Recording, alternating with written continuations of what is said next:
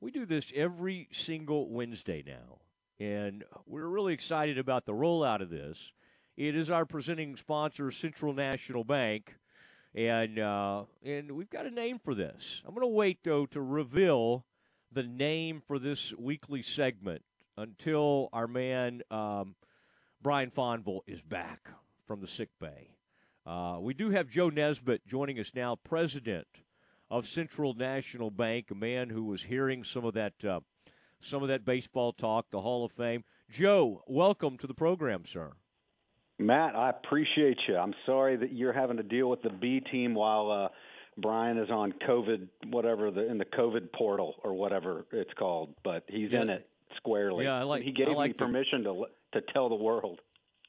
Yeah, he was pretty open with me about it, so I've been openly rooting for him. This guy may be more productive than ever with COVID. I mean, he's got to stay at home.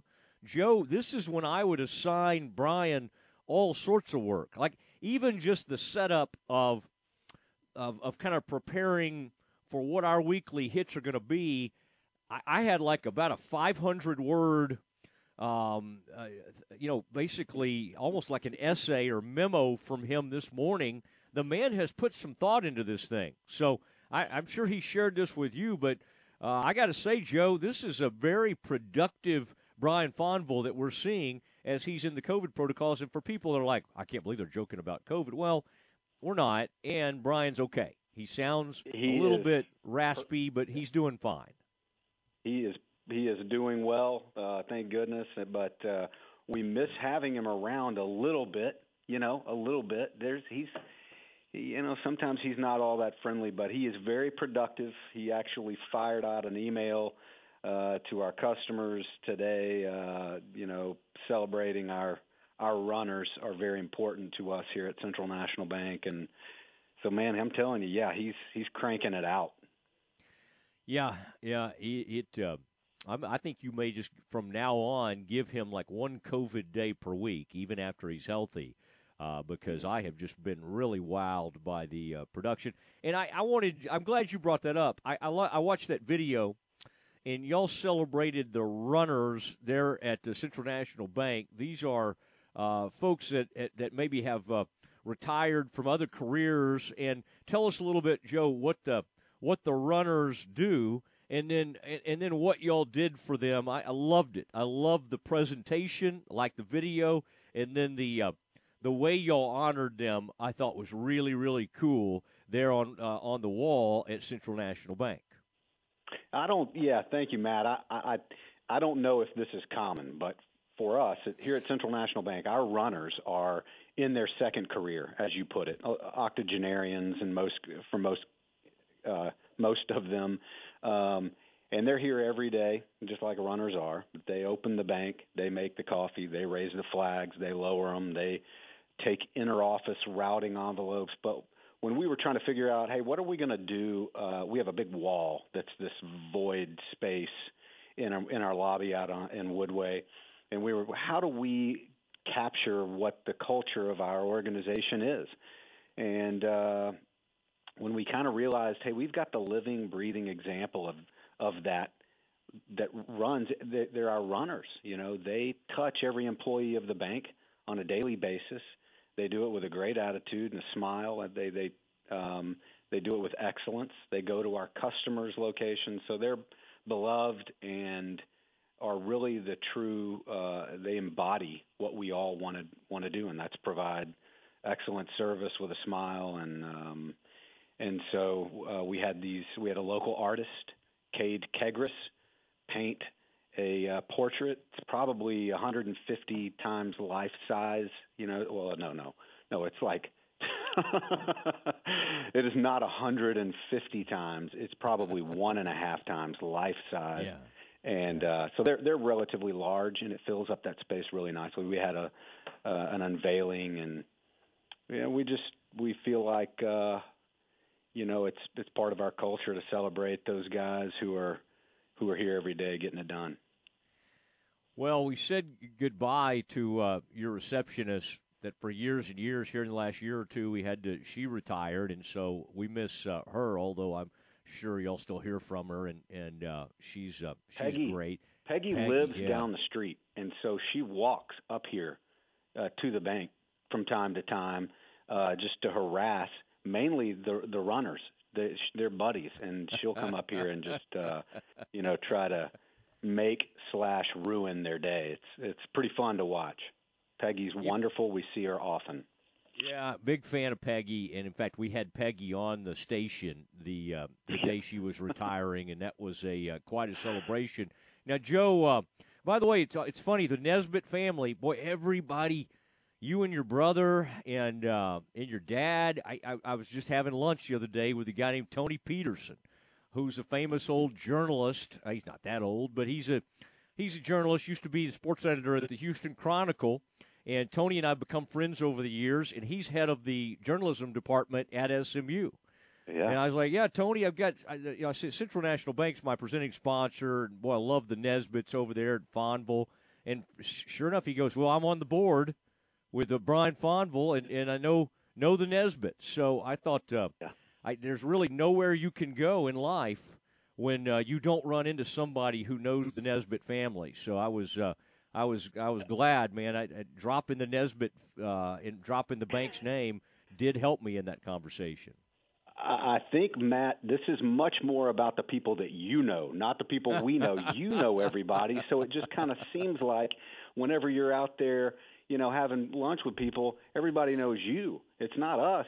So, but Tony Peterson is a great individual, and I've enjoyed following him. I follow him on Twitter and kind of look back at his career. It's wonderful. They're lucky at SMU. Yeah, I would. I agree. By the way, we're about to have a big discussion on the Pro Baseball Hall of Fame, and I was kind of curious. You're a huge sports fan. That's one of the big reasons why we have such a great partnership with Central National Bank.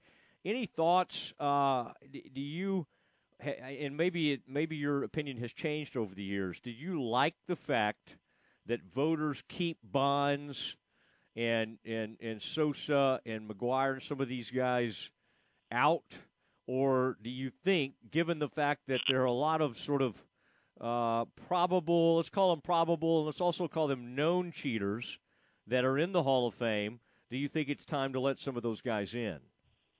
It is I was actually thinking about this when I was supposed to be doing bank work. So I get paid to be a banker. You get paid to analyze this stuff. But I was thinking about that. In that era, and I was a younger man when McGuire and Sosa and Bonds were kind of in their prime. And wasn't everybody kind of doing steroids back then? I know that to generalize everyone is ridiculous. Yeah.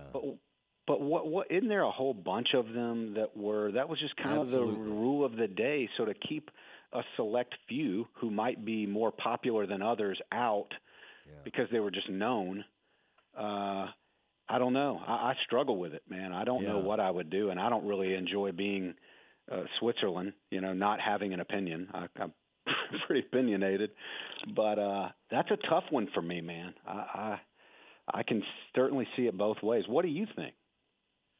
Well, I guess you'll have to listen to this 420 segment, Joe. Well, I teed you up, brother. I appreciate it, and a lot of times these milestones and some of these things that I do have floating around my head, and I kind of got mad at myself earlier because I gave out a wrong number, and there's some numbers that are just just locked, set in stone over the years. And I was thinking about it just as we were talking there. I think the person who made the run, I guess I could Google this stuff, but the person that made the best run at DiMaggio's, hit streak was Pete Rose. Speaking of another guy who's not in the Hall of Fame, and for different reasons. And I think some people would argue that it's probably time to let Pete in there. I mean, you could have just like a cheating or gambling wing. You could just put the juicers or whatever in that wing, but it's hard. It's hard to have the history, the story of baseball, without Barry Bonds, who's the home run king, I mean, the good, bad, and ugly. I mean, it's just really hard to have it and tell the story and just say, no, we don't have him in there. I mean, after years, did we let Shoeless Joe off the hook? Did we ever clear Shoeless Joe? Maybe we're still waiting on that. I mean, that happened in 1919. So maybe we're just about like 120 years away from letting Bonds in somehow. But anyway. Well, I think that you make a great point with Pete Rose, and I know you got to go. You got other things to do than listen to me, talk about sports. But Pete Rose, I mean, look, if they're going to let somebody who did steroids that dramatically impacted their performance into a Hall of Fame that is based on performance, you got to let Pete Rose in. That dude bet on a few games. All right, let's forgive him. But that didn't. He was a really good baseball player, and wasn't. Well, not that anybody knows. I don't know if you know if he was taking performance-enhancing drugs or not, but if you're going to let somebody in who is a known juicer, you got to let Pete Rose in my opinion. So there you go. Well, and Pete can't help himself. You. No, Pete's got a surly, kind of. He's not the most friendly guy, and Bonds is the same way. And some of these guys who are nicer and more outgoing are in the Hall of Fame, and that's a bad way to measure things. It becomes somewhat of a personality contest. Well, that's the way. Hey, Joe, when you say as interesting things as you did today, I don't really worry too much about the time. I just kind of like to let these things ride a little bit. So no pressure. But I like to call Brian Fonville the Charlie Hustle of Central National Bank. He's diving into the vault every single day, brother. There's just no doubt about it. Hair flying everywhere, shirtless as he runs around Lake Waco. All right, Joe, good to visit with you. Tell everybody I said hi. Tell the runners I said hey, okay? I sure will. I appreciate you. All right, you bet. There he goes. Joe Nesbitt, president of Central National Bank.